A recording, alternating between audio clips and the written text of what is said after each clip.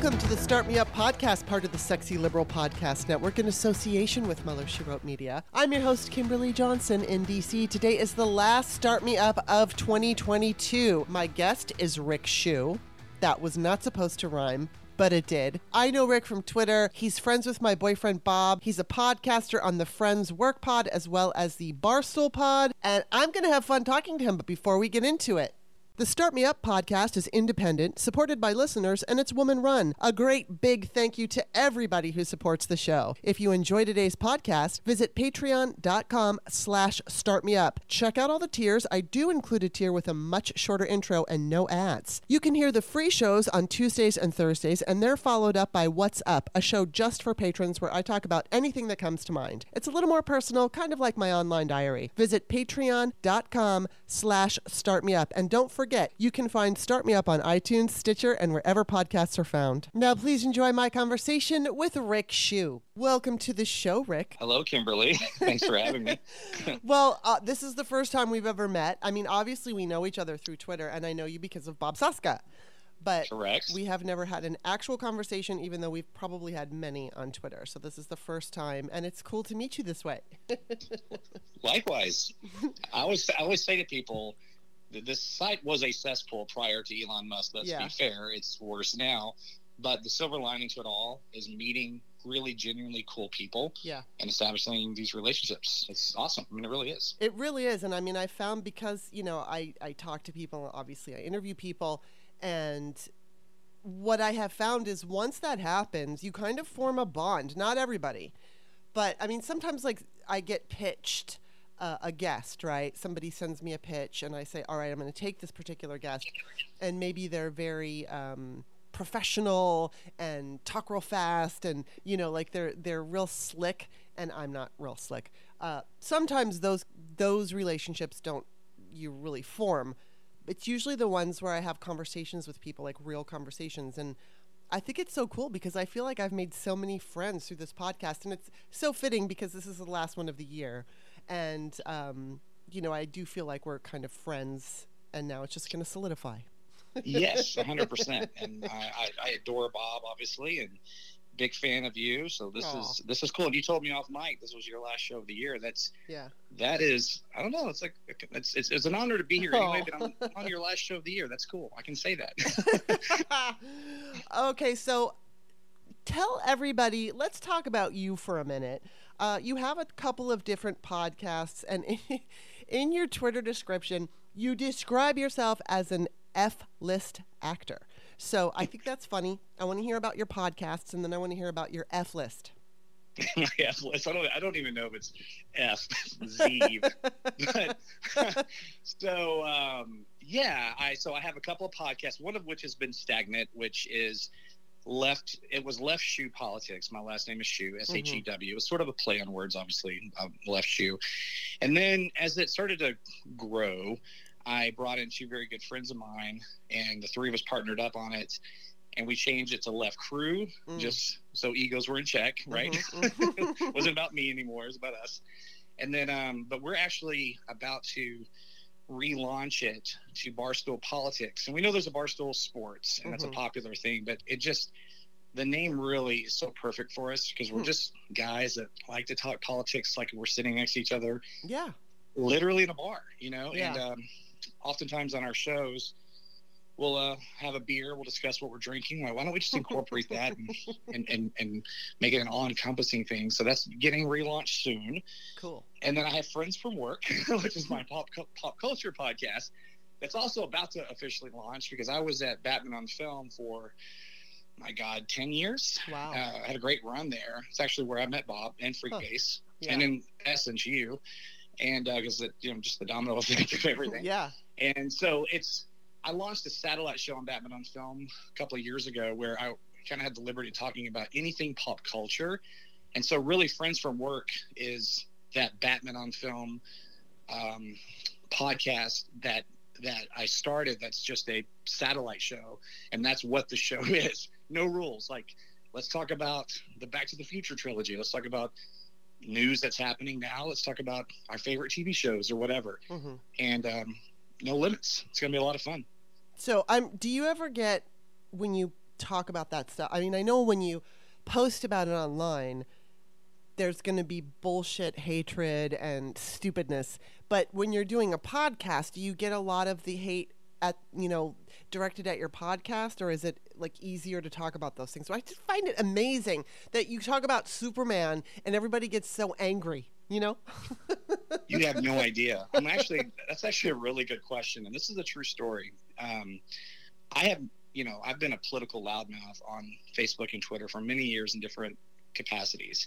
And I've done podcasts and YouTube shows, and I've been guest, and it's been a wild ride. And I've had some backlash, more so from like my aunt that doesn't like my politics and calls my mom. It's more, but there's the occasional fuck you or whatever right. online, and that comes with the territory. But talking comic book movies is more volatile than it is talking politics. Yeah. And I'm not exaggerating. I know you're not. I've had more than one death threat. Oh my God. That's insane. And they've all come from talking about Zack Snyder, Batman versus Superman, or my thoughts on whatever, whatever filmmaker, whatever Star Wars movie or whatever. Yeah. And people get so passionate and so angry about it. Like, I've had death threats. It's funny. It's an interesting subculture within a subculture, because really, the Twitter faction of fandom is so small when you look at the general audience that goes to see a movie. It's just that they're loud. Yeah. They're loud. Yeah. 100,000 people hashtag that goes viral. Yeah. And so, right. 100%. Yeah. And just before you get into your actor stuff, I just want to say that, I mean, it's not just about that, the Marvel and the superhero stuff, because I know that, I mean, it's slightly, I've admitted this before, but it's slightly embarrassing for me to admit that I do enjoy a couple of the Real Housewives. And for me, there's definitely like a soap opera kind of a thing where you get sucked into the drama. And I absolutely do. And I like getting sucked in. I used to watch Days of Our Lives, and then I was on Days of Our Lives. And then, I used to watch a few soap operas, and I've always liked the serial kind of a thing. So I enjoy that aspect of it, and it's a nice break from politics for me. I know it's not for everyone, and I know exactly what it is. But I've thought about it from time to time, because it's funny. I've had men on here, and like political men with really huge, like big reputations, and they say they watch too. And it's so funny to me that men watch it. And then there's a friend of mine, Michael Stern, who, if I was ever going to do a show, I would do it with Michael. But it's like, I'm not going to at this point. But the thing that really stops me is the hate. Like, give me a MAGA any day, over some loyalist to one of the characters on Real Housewives, and I don't like her. You know what I mean? It's like, oh my God. and it's real. I mean, that hatred is real. It really by the way, on a side note, you just gave me a couple of great ideas for Friends from Work podcasts. Like, how about something like the cheesiest shit that we like watching on TV? Yeah. As an episode, or guilty pleasure movie. Yes. Which mine, by the way, would probably be Can't Buy Me Love from 1986. Wow. Who's in that? Oh, what's the guy's name? I'm going blank. I think it was his debut film, and he went on to play the doctor. And oh, right. Yeah, I know what you're talking about. I'm going to look. You don't know it. Is it? Yeah. Dr. Mick something. Right? My God. McDreamy. Is it McDreamy? Is it Agewell. Is it McDreamy? Is it McDreamy? I don't know. I don't know the characters' names or the references. Yes, like it is that. him. Patrick Dempsey. That's it. Patrick Dempsey. That's it. Thank you, Patrick Dempsey. Yes, Patrick Dempsey. Yes, and he is Dr. Dreamy. Great. Saw Crack in the Moon last night. Just great stuff. Well, I will say one of my favorite guilty pleasures is Rhinestone, and most people will come at me for that, but I don't care. It's one of the fucking funniest movies I've ever seen in my life. And it was funny too, because I watched it with Bob, like, I don't know, 2 or 3 years into our relationship.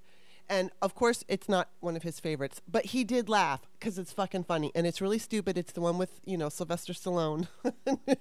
Even Sylvester Stallone is embarrassed by it, but I fucking love that movie. So, we all love what we love. And hey, listen, he's embarrassed by it, but I bet you he's more embarrassed by by "Stop or My Mom Will Shoot." I know that. And by the way, I almost said "Throw Mama from the Train," which is also a very great Danny DeVito, Yes. Billy Crystal comedy. Yes. It's very underrated. I don't know if I'd call it a guilty pleasure because it's not like it's empirically shit. Right. You know, he's got to be really fucking bad. You're like, I know that is trash, but I don't care. I love it. I wouldn't say that about Throw Mama from the Train, but it is certainly underrated. But anyways, back to Stallone and Rhinestone. Yeah, I mean, it's a dumb movie, but I'm it's sure he would funny. probably take that over Stop or My Mom Will Shoot. And that's what typically references as that is a stupid low movie. point. It's so dumb. And then, I mean, I just remember the trailer. Stop or my mom will shoot. It just sounded so stupid. What's crazy? It's like back then he couldn't act other than playing Rocky and Rambo, and he really morphed into one hell of an actor. He did. I saw that in Copland, and I thought, whoa, where did that come from? Yeah. And then his performance as Rocky, and especially that first Creed film where he's battling cancer, that's really strong, powerful film acting in my view. So I agree. Just a shout out to Stallone for his transformation of actually kind of turning into a real actor. Yeah, and unfortunately he likes Trump, so what are you going to do? Well, I ignore that. And, you know, that I know. Sucks. And I'll say on my Friends from Work podcast, my buddy Brian Chatlin, who me, Courtney Cheek, Brian Chatlin, big shout out. The three of us are hosting that show together. Brian actually worked on Tulsa King, and his scene is with Stallone. It's one scene. He has like 2 small lines, but he's made all the trailers. So he's on cloud 9. That's awesome. You know how big of a deal that is. You right. Can 10 scenes and not make a trailer, right? Yeah. And so, but he said he was really wonderful to work with and a lot of fun. Wow. He said he fucked with him a lot in between like takes. Well, you know that's what I mean? Cool. And he said he was really great. So. Yeah, I mean, I remember it was so funny when I was 8 years old. My dad wanted to take me to see Rocky, and my mom was concerned. And I mean, my parents are really liberal, and I got to see a lot of crap when I was young, but my mom was afraid that the fighting would be upsetting to me. And I guess, I don't remember, I saw it 8 times in the theater. Once I saw it, I fell in love with it. But I do remember it was probably the first time, and it was with both of them. I believe at that point they were split up, but for some reason we were all together and we went to the movies. And I was screaming at the end when Rocky was punching, what's his name? The guy's name who's escaping me for the moment. Apollo Creed. Apollo Creed, yes. In the ribs, I was screaming, "Get him in the ribs!" Yeah. My mom was all worried, and I'm like all violent, you know, when I'm 8. Sure. God, you know, I loved that movie. So good. That's a great story. That movie should not have been made. I mean, he legit walked away from that project with a barefoot pregnant wife with no money unless he started. And I think they offered him $300,000 for the script, which back then was a huge amount. I don't know what what is that, $1 million probably? Probably, and would have been life changing for him, and he refused it. Yeah. And then, you know, the rest is history. You know what? That's funny because I'm all into intentional manifesting, because we manifest our life with our choices and, you know, how we think and all of that. That just helps create the world we live in. And so I like to do it intentionally. And I always use him as an example of, and I call it the successful Sylvester, because I believe when and I don't know this is what I'm guessing, but when he was writing Rocky, you know, he had a vision, and he absolutely knew what he wanted from that vision, and he was determined to make that happen. And so, like you said, he was offered money, but he needed to star in it. So he refused that money, and he stayed with it because he had that vision, and then he made that vision happen. And to me, even though he's a Trump supporter, I believe that, you know, part of him is an inspiration to me, because it's like you just stick with your vision and you make it happen no matter what. And if it doesn't work out the way that you think it should or whatever initially, just like that story, you know, he wanted to sell it and he wanted to start it, and so he gets this offer. Well, he could have easily just seen that as a defeat and walked away, but he said no, and he stuck to his guns, and he made it happen. So just got to shout it out for that. Absolutely. And it sort of unintentionally mirrors the story of the film, if you think about it, because he gets this shot, and then as an underdog, you know, he's a hustler or whatever, you know, however you would label what he was doing. He was, whatever. I don't know the exact street name for it, but he go up to something, I'm going to crack your knuckles until you pay my boss their money. That guy. Yes. Yeah. And, but he could have, as a character, could have just gone a couple of minutes in round 1 and been out and been a star because of that. Instead goes the distance. And so that's kind of cool. I never even thought about it like that. And in terms of his Trump support, I don't obviously know the man, and maybe he's as nefarious as Trump is. I don't know. I don't want to know, to be honest with you, because I don't want to not love Rocky. Exactly. But I just wonder, and I hope I don't go down a rabbit hole here. It's your show, so forgive me. But who cares? Are there people that know Trump as someone that might have actually been a rather decent dude behind the scenes, but he's just so craving for power, he's so desperate for power, that he took whatever viable route he could take? Because if he could have been a bleeding heart, tree-hugging liberal and gone into power, I think he would have done it. Mm-hmm. He has no core values or anything. And I just wonder if some of those people are kind of holding on to maybe somebody that's just not there anymore. I don't know. I could be overthinking it, but I just like to try to think that, because it makes me not hate Stallone for supporting such a monster, quite frankly. Right. Well, I mean, I try, in this day and age, there's so many artists out there who, I'm trying to think of somebody specific, but and Sylvester is a perfect example. And then there's also, oh God, I can't think of his name, but he wasn't a Trump supporter because he's dead, but he was actually, I'm gonna have to look him up. He was in the movie Blue Steel. Did you ever see that with Jamie Lee Curtis? I know of it, but no, I never saw it. Oh, it's so good. You should totally see it. Yeah. I know he was also in, I'm going to look it up right now, but I know the actor was also in The West Wing. And they're not listing. Here it is. Oh. I put Blue Steel and I put it online, and I get this, something that for John Wayne was in. Like, what are you doing to me? I'll find John Wayne? Ron Silver. That's what I'm trying to think of. So Ron Silver was a Republican, but I fucking loved him as an actor. He was such a good actor. So in some cases, as long as people are not like, I mean, you take a look at somebody like Kevin Sorbo, which is, to call him an actor, that's laughable. But I mean, okay, he's an entertainer, or Scott Baio, or James Woods, who I actually consider to be a good actor, and Kirstie Alley. Yeah. But like James Woods is hateful and mean, and he says hateful and mean things. I have not seen Sylvester Stallone do that. So that, for me, that's the line. It's like, if they are publicly crude and rude and horrible, then it's hard for me to, I can't really enjoy their films or anything like that. But if I know they're a Republican or a Trump supporter, especially in this day and age, but they're not outwardly assholes, it's easier for me to enjoy their art.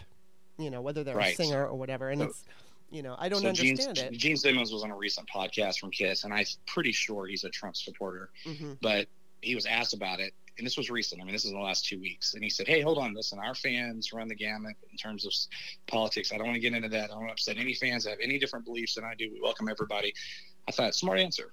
It makes me not want to hate you. Exactly. Not to say that you can't express your views. You can, but it's going to come with ramifications. And so, be that as it may, but the fact that he doesn't publicly talk about it, or at least didn't in that podcast, it just kind of went, okay, I can enjoy that demon persona and some of those early songs from the 70s still think because I can't listen to Ted Nugent anymore. No. He has some great songs. I'm done. No, I can't even listen to Damn Yankees. That was a great record. Well, the Damn Yankees record's a great record. I mean, and I can't even listen to that because Ted Nugent plays guitar, and I hear his guitar, I hear a racist, and I'm out. Yeah, and it was funny. I got in my car the other day, and Cat Scratch Fever was. I've never really liked that song, but it was like, I had to quickly turn it off. It's like, no, I don't want to hear him. He's a badass guitar player. I mean, he is. Yeah. And it's unfortunate. And his best work was that, I'll go back one more time, was that Damn Yankees record. It's very nostalgic for me too. I was in high school, great summer rock and roll record. Oh. And it's ruined for me. I can't listen to it. Oh. Can't. I'm out.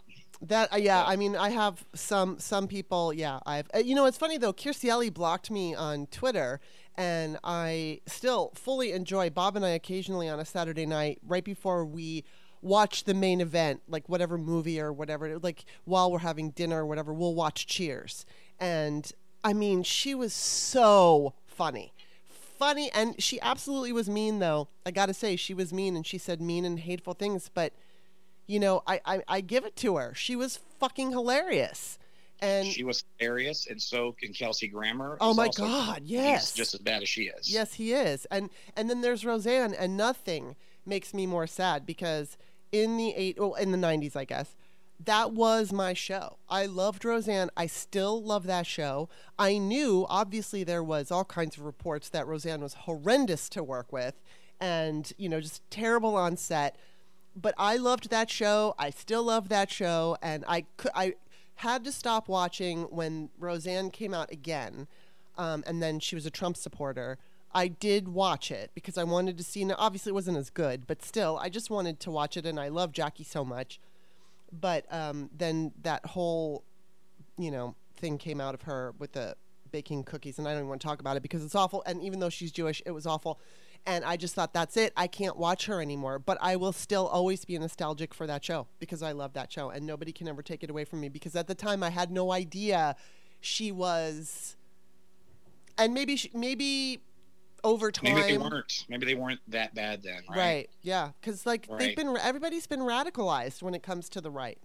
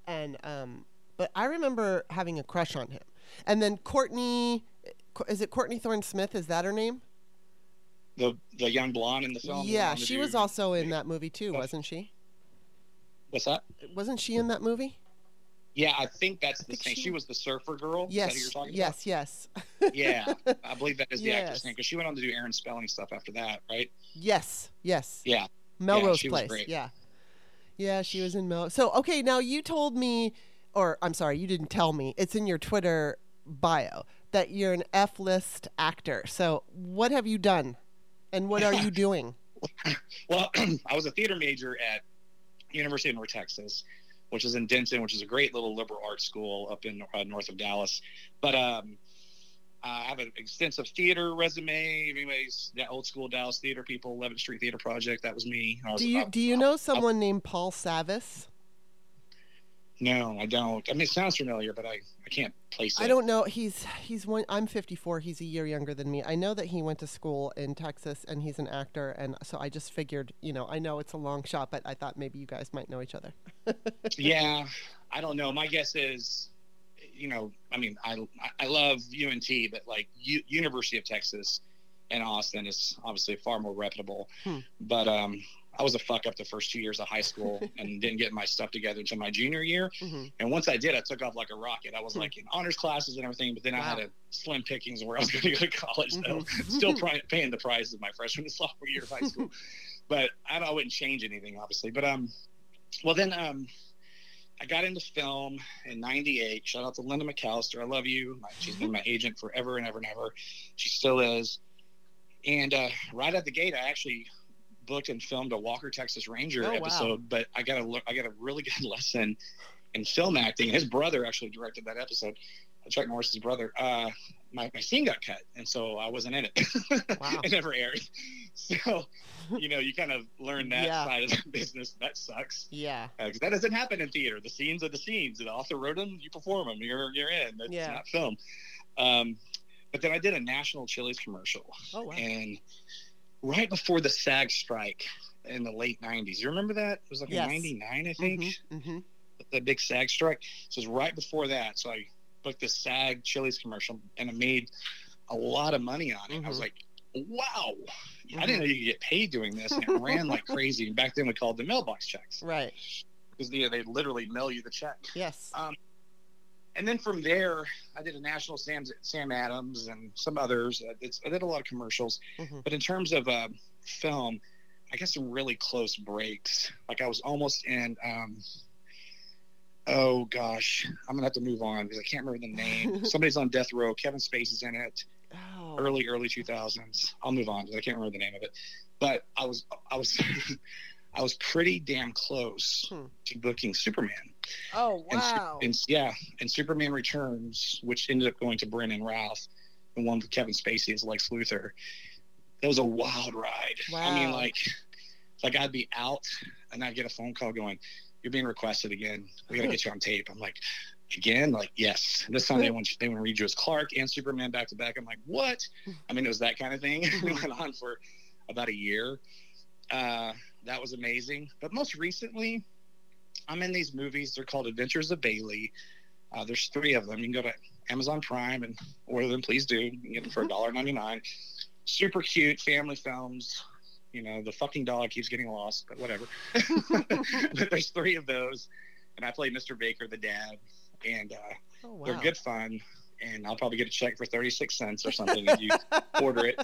So please do. But I'm actually just got new headshots, and we're about to fire it back up. So I've been a little bit on hiatus for the last couple of years. Kind of a wild ride in my personal life, and I'm settled.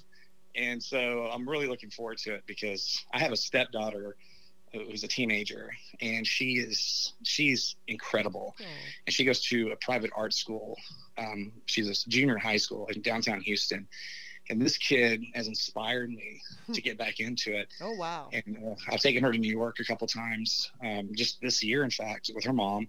We've done shows on Broadway, off Broadway, took her to Brooklyn and took her real deep into Brooklyn to see some just badass stuff that's on the true local level. And I was like, what am I doing? And I text my agent. She's like, get new headshots. Let's fucking go.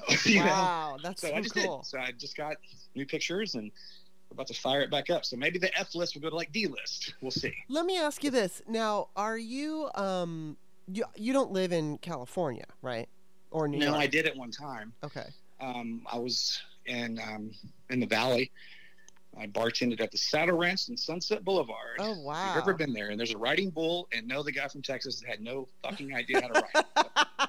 I got asked that every day. Oh, you're from Texas, dude, ride it. I'm like, I'm from Dallas, man. I'm from the city. I'm not from Amarillo. So how does it work? I've never even seen one of those before. How does it work when you don't live in, the entertainment cities? As far as auditions, are people just sending them in, via doing it over, the internet now? How does that work? As I understand it, just in the last few years, so like in 2019, I was very, very active. and I did a lot of readings for Better Call Saul. And as an actor yourself, you know this, you very rarely hear anything from the producers or casting director or whatever. You either booked it or you don't. Right. Right. But I kept getting actual feedback, and it was so amazing. They would read me for such a variety of different characters, and really, I was like, finally, somebody gets it. I'm a fucking character actor. That's what I am, and this is great. But I never booked it. But in 2019, so pre-COVID, I was putting those on tape. And then my agent was submitting those to the casting directors. I guess they were in LA. But in the early 2000s, Austin was super hot.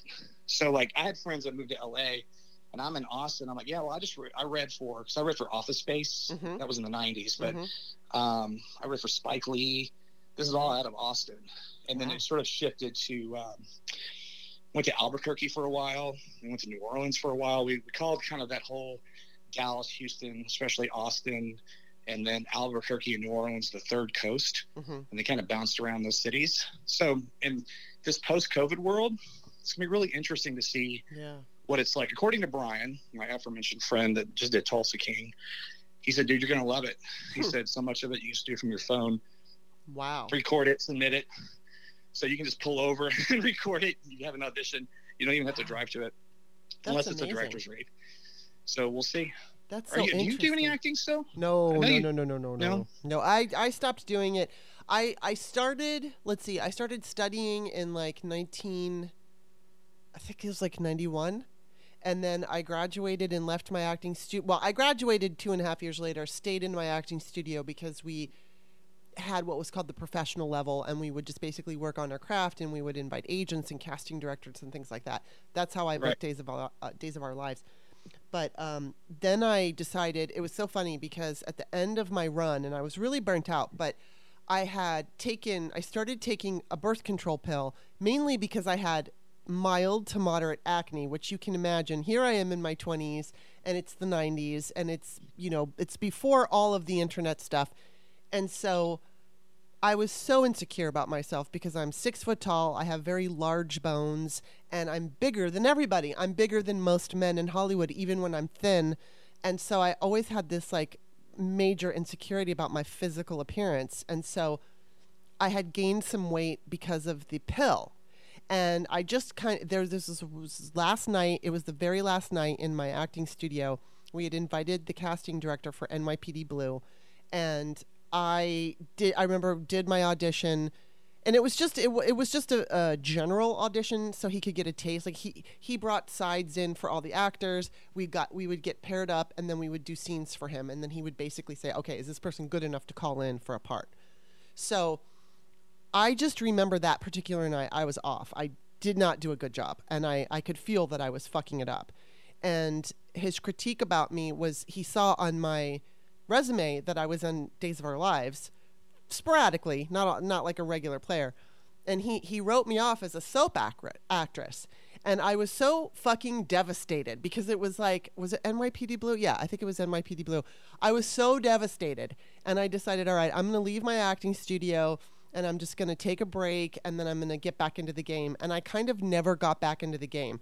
I was still working on Days of Our Lives, and then I started going to these parties with my friend who was, she was a beautiful blonde, and she would get invited to these like B-list parties, B and C, well, like a B-lister. And occasionally we went to A-list parties with, just endless fucking celebrities. But most of the time it would be like a house in the Hollywood Hills.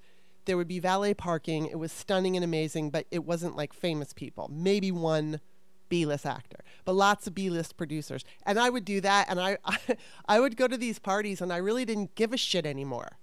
So I would just kind of be not negative, but like I would tell people I was 40 just to watch them like freak out, because in Hollywood women aren't allowed to age. So I would specifically fuck with them and tell them I was 40 years old just to see them like, oh, and they would like literally freak out in front of me. And then I worked on Days of Our Lives until about, I think it was the last time I was on that show was, I think in 2003 or 2002. Maybe it was the last, maybe November of 2002, and that was it. And then I just never really cared anymore. I had a couple of different situations. The last thing, I had gone to this party and this guy gave me an audition. It was so funny because all I was doing was complaining about what a shithole Los Angeles was. And I don't know what I did, but he tells me, oh, you know, whatever I said to him made him like me. And he goes, you know what? I want you to audition for this small little role. And I was like, cool. And then a few minutes later, after I guess I impressed him more, he's like, you know, I'm just upgrading you and I'm going to have you audition for this character. And I was like, awesome. So he goes, call the casting director on Monday. So I do, and the casting director tells me, and of course you know how they are in Hollywood, so much attitude. And she's like, "Oh, we've already booked that." And I said, "That's great. Thanks for even possibly considering me, whatever." So I get a hold of this guy. I said, "I'm so grateful that you wanted to have me come in. I heard that the role has been booked. So, you know, best of luck, blah, blah, blah." So then I get a call back from the casting director. She goes, "Oh, could you come in?" So fine. I go in, I do the audition, and I leave, and the guy that I met at the party, I guess he's the producer, calls me up.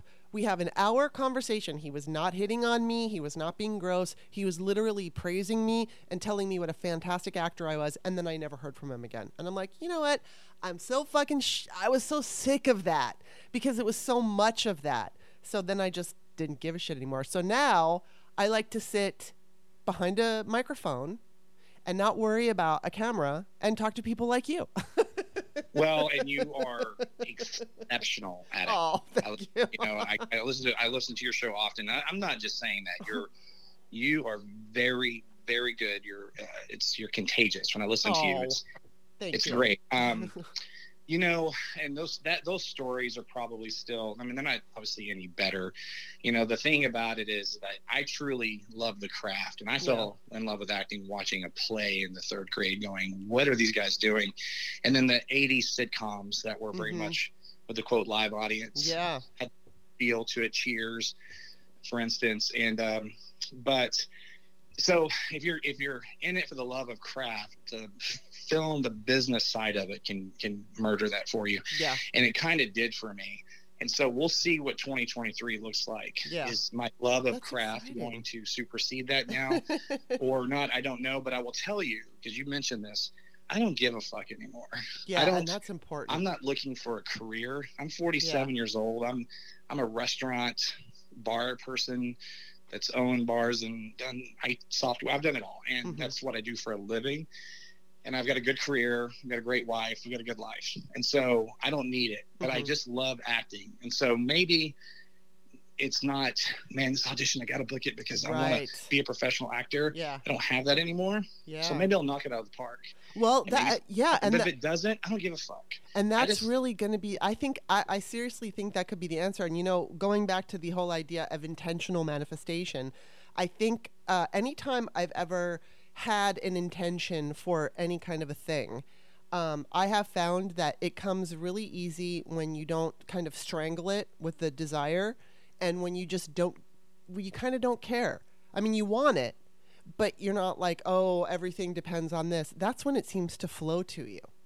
So I'm going to predict that you're going to get some cool gigs. Well, you love the work. Like, I'm going to put my heart and soul into this audition. I'm going to give my character a backstory and do all the work. But I don't give a fuck if I book it. I give a fuck about going in and doing a good job. Yeah. And whatever happens after that, I just don't care. So to be clear, it's not, I don't give a fuck. Of course I care. Right. The outcome is what I just don't care about. Yeah. And again, we shall see. But my stepdaughter and her love for the art just is what, and, you know, going to New York this past year a couple times is obviously with COVID. That was, you know, Texas and New York, night and day differences on how COVID was handled, obviously. Yeah. But finally, we were at least able to travel there with the restrictions and enjoy the city this past year. And so it was real nice. And by the way, this is another rabbit hole, so I'll be careful. but 2022 New York was more disciplined with COVID than 2020 Texas. Wow. Right? I mean, Austin was an exception. Yeah. But everywhere else, not really. Yeah. It's I'm sure. remarkable, quite frankly. But anyway. Well, for those who don't know, I just have to throw this out there.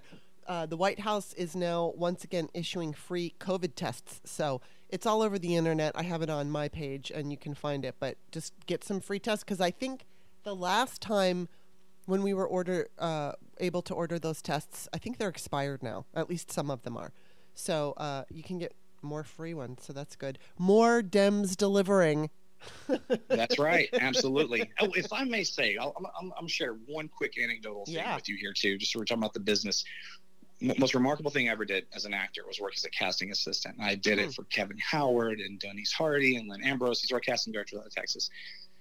And what I saw, this was a fucking trip, was the producers or the casting directors knew, even just for a commercial, and called a Sears commercial or Taco Bell or McDonald's or whatever, they knew what they wanted. They had it in their head what the person looked like. So you could walk in and the audition could be, "Welcome to Taco Bell," right? Well, some creative actor walks in and goes, "Welcome to Taco Bell. I love my job. What can I get for you?" And everybody laughs, because obviously that's risky to do stuff like that. Sometimes it works. And then they love it. The casting directors love it. The client loves it. And then some yahoo comes in and is like, "Welcome to Taco Bell," and leaves. Well, the "Welcome to Taco Bell" lazy guy looks the part. Right. So then they cast him, and then the person that brought the creativity at the table is sitting on their couch 4 months later, 3 months later, and they're watching the commercial, and lazy guy's like, "Welcome to Taco Bell. I love my job. What can I do for you?" You know, they take the creative thing they did and put it in the damn commercial. I saw stuff like that a lot. Yeah. It was quite eye-opening. Interesting. That's so interesting. Yeah. You know, it's funny. Well, I'll share my little anecdotal thing. The first time I ever worked on a set was, I believe it was Mad About You. And I was hired to be a bit part. Yes, it was awesome. And there were so many awesome things about it. I got to hang out with Lisa Kudrow because she had absolutely no airs. She was hanging out with all of the extras and everybody, and she was just the coolest person. And then the craziest thing about it was when I arrived on set, there was a girl that I went to school with for 8th and 9th grade, and we had been friends. And, you know, we lost touch because we were adults and moved our separate ways. But here's this girl that I hung out with in school. She was there. And so, yeah, I was hired specifically for my height. And when I got there, I was informed that they replaced me. But so I could stay on as an extra and not be the bit part. So I was like, fine, whatever. I mean, bit part is glorified extra anyway. And the only reason I was doing this was because I wanted to get my SAG card, and this was a way I could get it. And so, because I did not want to be an extra. But for this show, it was fine because here I watched Mad About You, and then here it was like being on the show was so fucking awesome. And so they demoted me, I'm no longer a bit part, but I wound up getting more airtime than the bit part. So that was funny because I was, in a couple, I've got it actually on my Instagram. I've got the scene I was in. I don't have any lines, but the funny part was the next day after it aired, I went to my bank, and my banker recognized me from the show. Now, granted, they knew me. They knew me, and hey, didn't I see you on Mad About You? And it was like, I got recognized, but that was the one and only time that I ever was recognized for anything. But then, I did get a gig on Days of Our Lives, and the funny story about that was my mom and I were both in the same acting studio. She had a different class than me, and then she graduated a little bit earlier than I did, and then the professional level was formed, and we were both in that together. And so my acting coach knew the casting director for Days of Our Lives, and my mom and I were just on his ass for like a year. You got to bring her in. You got to bring her in. We both watched that show. I had been watching it since I was, I think, like 9 years old. And my mother watched it when she was pregnant with me, and it was just like this thing in our life. And sure enough, the woman, it was this woman and her assistant came in, and they hired me, they hired my mom, and actually my mom got the most work of anybody from the studio. And then I think, there was a couple other people that I worked with that we worked pretty regularly. And it was such a cool experience because it was like, I knew everybody. And when I went on my audition, they had given me a scene from years earlier, but I knew the characters. So I totally understood the scene. And it was so funny. But of course, I'm on that show, and I'm like bigger than everybody. So it was really difficult for me when I was an actor, just because I would compare myself with everybody, and I always felt like I was, I don't know what the word is, I just was lacking, or I was just so insecure. And so at this point, because I'm 54 years old, I feel like still have vanity and I still care about my appearance, but I'm not as wrapped up in it, and my career doesn't depend on me looking a certain way. So I've relaxed with that a bit. But it was definitely, I don't know what it's been like for you, but I know for me, I did not do well with the whole physical thing of being an actress, especially in the 90s. It was like, what was that show, Ally McBeal, when everybody was a zero, and it was like, oh my God, I couldn't be a zero if I if I was a skeleton. Right. No, it's bad enough for men. It's 1,000 times worse for women, Yeah. and it's an unfortunate reality, and it sucks. And I'm a daughter's dad, and I do have 2 stepsons, and I adore them, but I have 2 biological daughters, and I'm close to my stepdaughter, and I just, it's better now. The world has changed for the better, but we've still got a long way to go. Well, Gen Z, I think, is going to save us there, because Gen Z seems to kind of like they're getting to a point. I mean, I don't know if you've been noticing, but like I notice on commercials, people are just more real looking. I mean, and people have always looked real on commercials, more so than regular Hollywood, but more and more we're seeing just like typical people you'd see out and about, and they're on the airwaves, and it's younger people. Correct. And it's not just looks, although that's a major problem.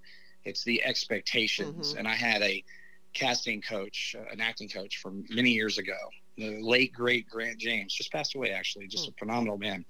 But he was older, but just still sad. But anyway, he, the million things he taught me this. He said, it's really unfortunate for women is that if they cry on camera, it's expected. If you cry on camera, they're going to give you an Oscar. Right. And I thought that was wow. I never thought about it that way. Yeah. Right. I mean, obviously that's hyperbolic and exaggerating to make a point, but there's a real message there. And so yeah, we'll see. As my daughters get older, I can just hope that it just continues to get a little better. But thank God for people like Hillary Clinton that are breaking barriers. She may not have gotten elected, but she was a nominee. Yes. And yes. She got more votes than he did. And Pelosi and and believe me, I'll point to a female Republican that's a trailblazer also. Just, can you give me one? I'm from Texas, and so like Ann Richards is, I know, she's a god. She's amazing. Well, I would say, and of course I can't think of the name now. I wrote a book called American Woman, and I wanted to showcase all women, right? Republican, Democratic, all of it. And I did find somebody, was it Meg Whitman? And it's not that I think it's Meg Whitman, and I don't think that she's some great person, but I believe, she's a CEO, isn't she? Isn't that what she does? I believe so, yeah. Yeah, and so it's like, I think that as far as this whole equality thing, it's funny because I hear people, it's a totally changing subject now, but I hear people talking about, oh, that woman, how do they say it? Just not that woman. Like, we want a woman president, and then you mention a Republican. Okay, well, I don't want a Republican to be the first woman president. I want Democrats to do that. But I want to see women represented, whether it's government or in the film industry.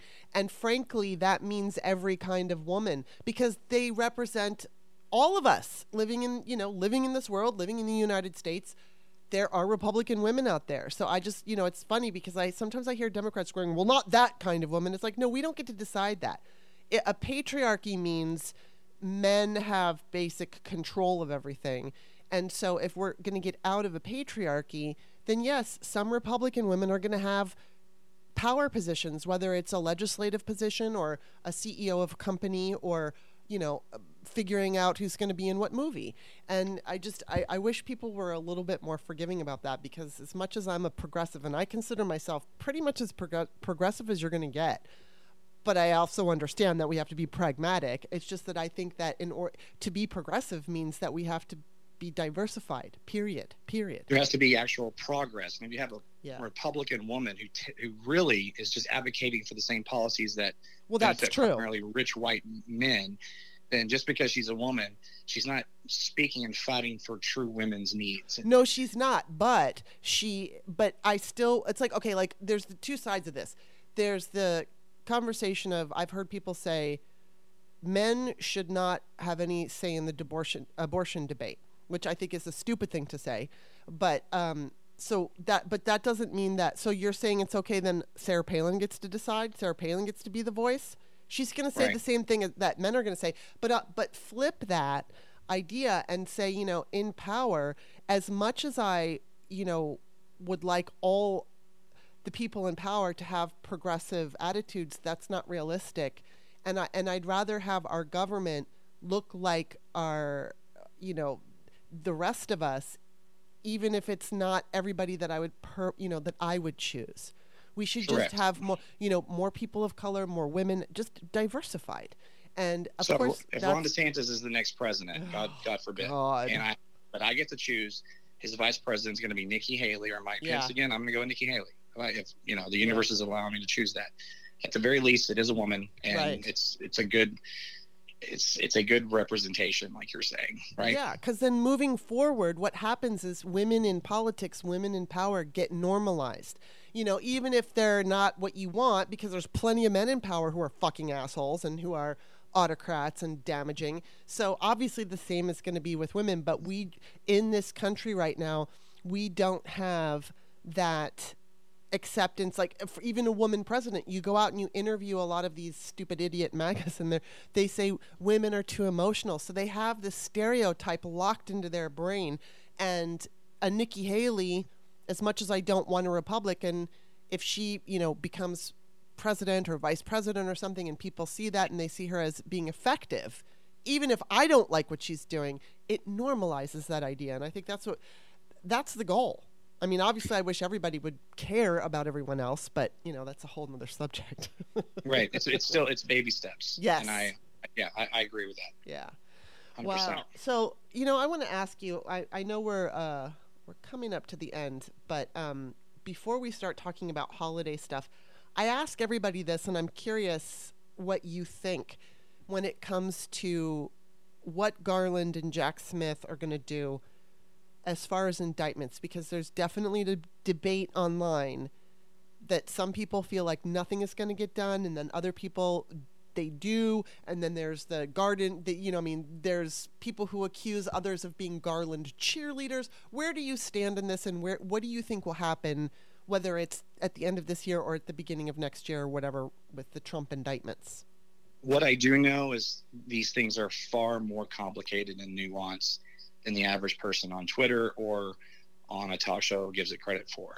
So being in Garland's shoes and having to deal with what he's dealing with, and then indicting a former president, who, by the way, is not just a former president, but despite polls over the last 40 hours where DeSantis, I'm still going to argue that he's still the front runner for the party. Mm-hmm. Now, his little digital car thing today, hopefully maybe set that, but neither here or there.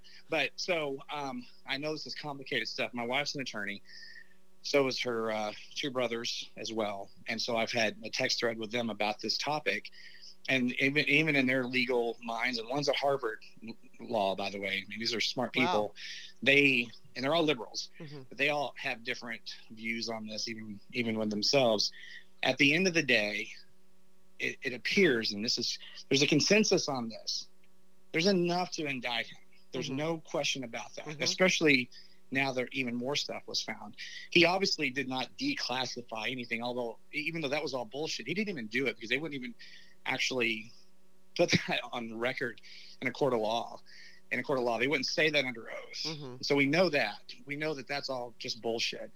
So where does it go from here? I'm cynical. I'm cynical that nothing's going to happen to Trump. I'm cynical that he's going to be the nominee. I'm cynical he's going to get reelected. And that's what 2016 did to me. Now, thank God 2020 happened the way that it did. Yeah. But he still got a lot of fucking votes. And that's horrifying. If you look at how many votes he got, correct me if I'm wrong in this, I believe he actually got the second highest amount of votes ever in a presidential campaign. The first obviously being Biden in 2020, which is obviously what excelled him to victory. So I just don't know. I really don't know which way it's going to go. My cynical side says nothing's going to happen. He's going to be the nominee.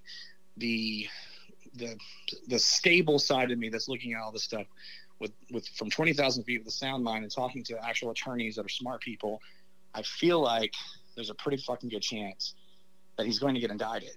Mm-hmm. And the question then becomes, what happens? Mm-hmm. Like, what happens to our country? What happens?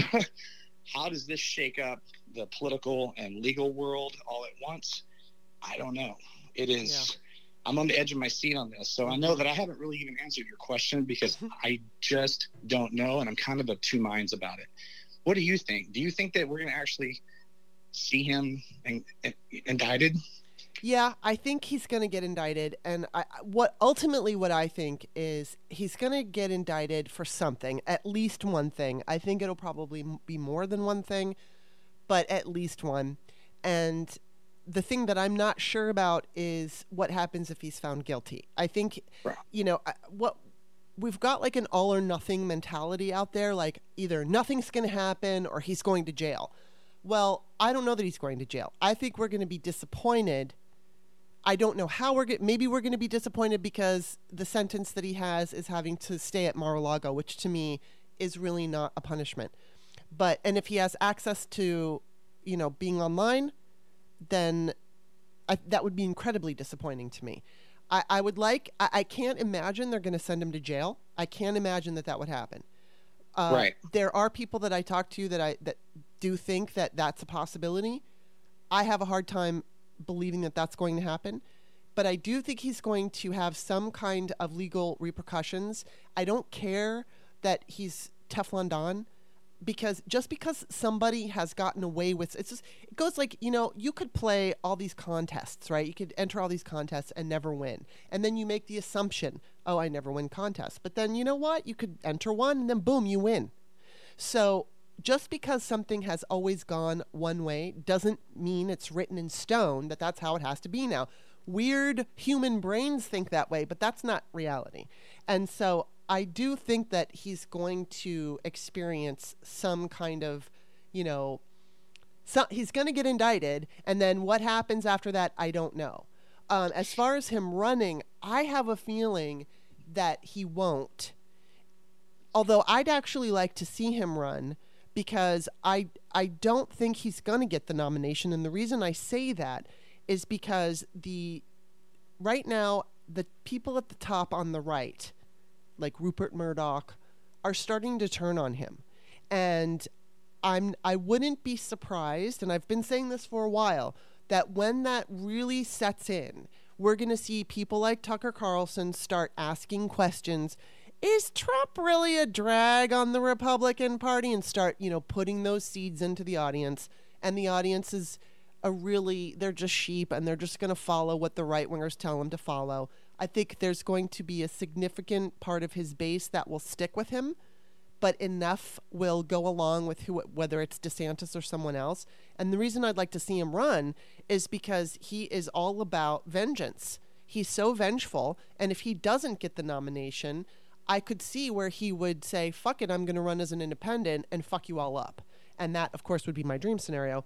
But so he would run as an independent, and then whether it was Ron DeSantis or whoever, Youngkin or whoever they decide to run, Trump would basically be their spoiler. Do I think that's going to happen? I don't know. That would be remarkable if that happens. The only part where I respectfully disagree with you is in terms of him running, it still puts him too close to the nomination, and that puts him too close to the White House again. I totally get it. I get it. I get how you feel. Yeah, and that's horrifying to me. I don't even necessarily give a fuck if he goes to jail. Just make him powerless. Yeah. He's powerless. And then whatever he wants to do and go play golf for the rest of his life every day, fine, fuck him. I don't care. I just don't ever want him anywhere in power again. Yeah. I certainly don't want him in the White House again. I don't think he's going to make it to the White. I just don't think. I mean, that's just my gut. I'm basing it on my gut, and a little bit because of what I'm seeing from the leaders on the right. And when I say leaders, I don't necessarily mean the Republican Party, but we all know Mitch McConnell hates him. He gave Mitch McConnell what Mitch McConnell wanted, but I think, so many in the party hate him, and they want to be rid of him, and they don't know how to be rid of him. But if they start getting, if it's coming down from like Rupert, and then if we start seeing on whether it's OAN or, some of these bigger platforms, if they start questioning him, I really think that's going to be the end for him. It's not here yet. Go ahead. Sorry. No, I was just going to say we're not at the end. I think what we're seeing now is Trump is starting to lose his appeal, but Trumpism is still strong. And so, like, for instance, that poll that came out the other day, I don't remember what the numbers were specifically, but DeSantis was ahead by a significant amount. And what I see happening is we're going to be seeing more of that. And then what that's going to do is his popularity in the base is going to wane. And eventually, while indictments are happening and whatever else is going on, because it's not just going to be Donald Trump getting indicted. I believe we're going to see other people, whether it's Roger Stone or higher ups in his world. And I think what it's going to do is just going to create this opportunity for the Republicans to kind of get away from him. I mean, I could be wrong, but that's what my gut's telling me. Well, and I like what you're saying, and I'll be honest with you, the Mitch McConnells of the world not liking him. I don't think they ever liked him. Lindsey Graham and Ted Cruz hated him. Yeah. But what they discovered was unfortunately too much of their base. Mm-hmm. I mean, I hate to say it, but kind of hateful. Yeah. And they're holding on to, we elected a black man with a Muslim name. Yeah. Holy fuck, the world is ending. And that was the rise of the Tea Party. And anybody tells me that the Tea Party was about small government, and I do believe there's some that were. Where the fuck was a Tea Party rally during the Bush years and he was spinning out of hell? Yeah. There's not one. So spare me that. Yeah. But I think they've always hated him. They're just stuck with him because he owns their base. I agree. Realize how fucked up their base was. Yeah. But Murdoch, that's different. Mm-hmm. That could be, to your point, a true game changer, and I'm here for it.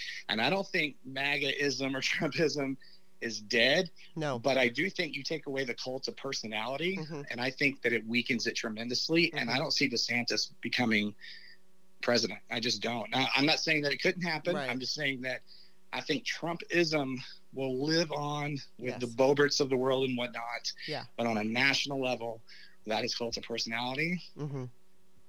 I think that's what's happening. And I mean, it sucks. And it sucks and it doesn't. But what you're right. Trumpism, it didn't die, but it's going to take a hit.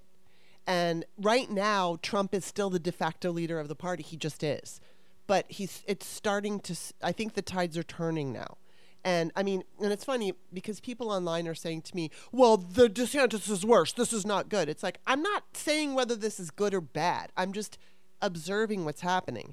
And I can see that Trump is just losing his appeal. And I mean, I'm going to go back to my MAGA relative who loved Ted Cruz, which I will never understand. Is that singular, your MAGA relative? you need to come to one of my family reunions. Anyway, go ahead. Well, there are more in my family. I have a very small family. So it's my immediate family. And she was like a big, Ted Cruz person. And she did not like Donald Trump. And then, of course, he became the nominee. This holds for chicks on the right as well. I don't know if you're familiar with that ridiculous duo. But they didn't like Donald Trump either. And then Donald Trump becomes the president. And what do? They march in lockstep. They're so good at that. And then, Trump is the greatest. My MAGA relative said, Trump is the greatest president we've ever had, blah, blah, blah, blah, blah. But they went that way because their party went that way. And so I think what's going to happen is the party is going to get behind someone else. I think they're trying to get rid of Trump and they don't know how. And if they get help from Rupert Murdoch, if they get help from some of the he's the big one, but if it starts to kind of like become a thing, we are going to see, I think, Tucker and Hannity and Ingram start, maybe they won't say terrible things about Trump, but they'll start praising, and because they are trying to normalize DeSantis now. So and it's not to say that this is all so easy breezy and everything's going to be fine, because DeSantis is horrible and dangerous, and the way that the media is going to treat him is he's a normal, and that scares the shit out of me. So I'm not suggesting to anybody out there who might think I am that this is some great answer. It's just I think this is where we're going. Looks to me like the tides are turning, but that doesn't mean it's turning in the best possible way. It's just turning in a way that Trump is starting to lose. And I mean, he's so pathetic. He's so fucking pathetic. Oh, and it's like I think the party is starting to recognize that, and they are maybe going to take what they can. We'll see how they react to kind of jump away from him and get behind another, whether it's going to be Youngkin or DeSantis or some new person that we've never heard of. So I don't know, but that's my kind of guess on this. Absolutely. And I'll say this, I would rather see DeSantis as the nominee, and here's why. And I'll make this real quick. I think he's just as fucking awful as Trump in most ways, but he's not nearly as persuasive. And so he's not nearly as dangerous because of that. And so that's my personal view on it. Yeah, I agree. And if it was between the two of them, although I have to say, I have said this too before, because Trump has lost, yes, you're right. He did get more votes than most people, but he lost a lot. And, you know, he's been impeached, and he not only did he lose his 2020 election, he lost in 2018. He also lost in 2022. So, I mean, it's going to be really interesting to see what happens politically, and I guess we'll see. But before we end the show, I definitely want to find out, unless there's something else you want to say about Trump, but I want to find out about your holiday plans. I don't like the word hate. I hate the word hate, but I actually really hate it. Yeah. I do. I think he's vile. I think he's racist. And I think he's the most divisive politician in my lifetime. Anyway, and I'll just end it at that. And my relatives that may be listening, I still love you, but we got to fucking talk. It's time. Holidays. So, do you know Texas geography at all? Nope. No. Okay. So, I live in a Houston suburb, and now I've got a house here with my wife Jen. My daughters are with their mother in a Dallas suburb, which is about 230 miles away. Okay. So I have an apartment there and a house here. And so I'm back and forth a lot. And so that's kind of the holidays, because being divorced with small kids, my wife and I both are, in fact, there's, you know, the decree, who gets them at what time and what year. Her and I are very blessed that we have the same decree schedule, so that's awesome. So when she doesn't have hers, I don't have mine. Right. When I have mine, she has hers, kind of thing. Oh, wow. So, yeah. So Christmas is going to be split up, going back and forth between Dallas and Houston. But on the Christmas day, we'll be at my brother-in-law's here in Houston, where I'm at today. And then I drive to Dallas the next morning and grab my girls, and Jen's going with me. We're going to go see my folks. We're still alive and well in the same house I grew up in. Wow. They won't leave. And we'll do Christmas there. And then on the 28th, this is my favorite, we'll have all 5 of our kids under the same roof, because I will tell you, they don't all 5 live together. Yeah. The daughter lives with the dad. My girls live with their mom. The boys live with us. And they were all in and out. But when I have all 5 of them under the same roof, especially for multiple days in a row, it is like I get goosebumps. That is what I'm looking forward to the most. It is just sipping on coffee and looking around and seeing all 5 of my beautiful children and my wife together. So there you go. That's wonderful. That's so cool. Yeah, Bob and I are just, I haven't ironed this out with my dad, but it's funny because you mentioned divorce. Well, my parents divorced when I was 3. I know Bob's parents are divorced. So we've got, like, you know, his mom's side, his dad's side, my mom, my dad.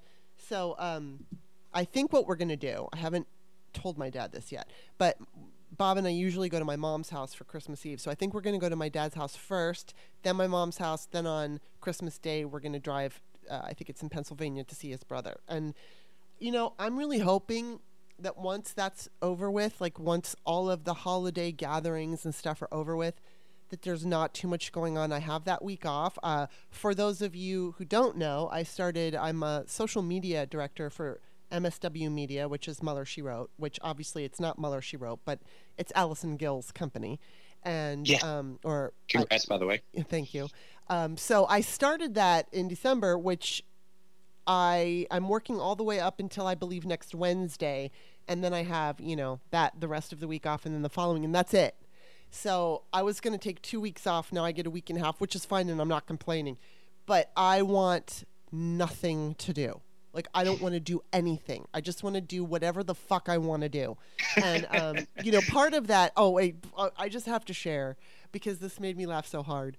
Part of that involves watching, talk about a guilty pleasure. I watch this show on YouTube, and it's so fucking bad, but it's not a show, but it's this girl, and her name is Jessica O'Donoghue, and she lives in North Carolina with her husband, and they refer to each other as Bunky, and they are so Southern, and they are religious, which I am not, and they make the most disgusting food with so much cheese and Velveeta. It's like all about the cheese for them. They put so much cheese, and it's like, I don't know why I am so fascinated by this couple, but I am, and I'm going to be watching those videos. But what was so funny is earlier in the morning, it was like 5 o'clock this morning, I woke up and I couldn't get back to sleep, and somebody on Twitter said, hey, what's the name of that couple, that Southern couple? So I had to go look up her name and make sure I spelled it right, which led me to this thread. It wasn't Reddit, but it's a site like Reddit. And oh my God, because this girl has like 100,000 followers on YouTube. So she's obviously created, and she's got 60-some thousand followers on Instagram. So she has made some kind of an imprint, and people are talking about her. And oh my God, it's so funny because when I watch these two, I have all these thoughts. And I feel like I'm a scientist observing them because they're so different than I am. And it's not critical. It's just, she seems to be forever happy. And I'm like, can somebody really be that happy all the time? And why aren't they dead from eating so much cheese? And, this is stupid thoughts that I have. And then it's so funny because I read this thread, and I have to say, people could be kind of mean, as you know, but some of it was so fucking funny, and they were all saying what I'm thinking, and they all wonder if the husband is gay.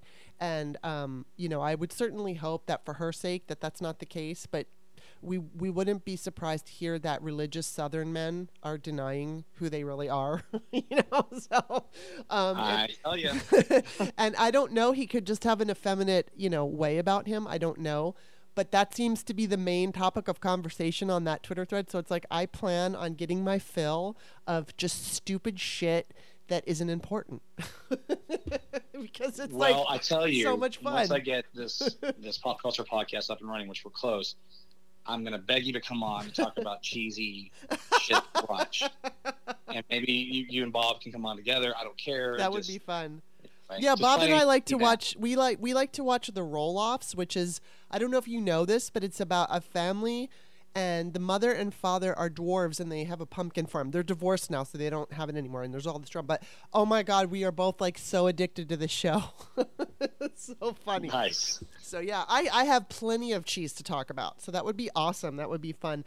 And I just got to say, Rick, it was so much fun talking to you. I could sit here for another hour and a half, and I said we were only going to talk for an hour, and now it's an hour and 11 minutes. So I could talk to you forever. I could too. This is great. These are the exact kind of podcasts I love. Me hosting too. And being a guest on, where we're just two people just talking. Exactly. That when you said the Barstool thing, I'm like, yeah, that's what I do. Because it's just it's about conversational, just like we're sitting at a bar. Yeah. Talking. Except I'm not drinking. Thank you for having me. Oh, well, thank you. So, of course, before I let you go, and again, this is the last show of the year, everyone. I just want to quickly say, actually, I said before I let you go, but I'm going to go back and just say thank you, everybody who listens to this show. I'm so grateful for you. I'm so grateful for this opportunity. I love doing this show. I love talking to people like Rick, so thank you. I just have to say that. And then, Rick, please tell everybody where to find you. Thank you. So I'm kind of everywhere, but just we'll focus on the Twitter. So at Shewrick, SHEWRICK. Friends from Work, Let's Chat is going to be the new pop culture podcast. We're super close to launching it. We've got a promo video that we're editing that we filmed a couple weeks ago. Me, Brian Chatlin from Tulsa King, and Courtney Cheek, and that's at Friends Work Pod. Then Jeremy Grothley and I, my political partner in crime, we're taking Left Crew Politics and we're rebranding it as Barstool Politics, and that is Barstool Pod ad. Still called Left Crew, but we just changed the Twitter handle. Yeah. And we're going to be launching that soon as well. So please find us on YouTube, Facebook, etc. And thanks for having me. It's been great. Well, and of course, I'm author Kimberly, Kimbe. Well, it's Ley. Just don't forget the Ley at the end. I'm also on Post. For anybody who's on Post, I'm the same name, author Kimberly. My books are on Amazon. Rick, it was awesome talking to you. Have a wonderful holiday season and Happy New Year. Absolutely. You as well. Thank you.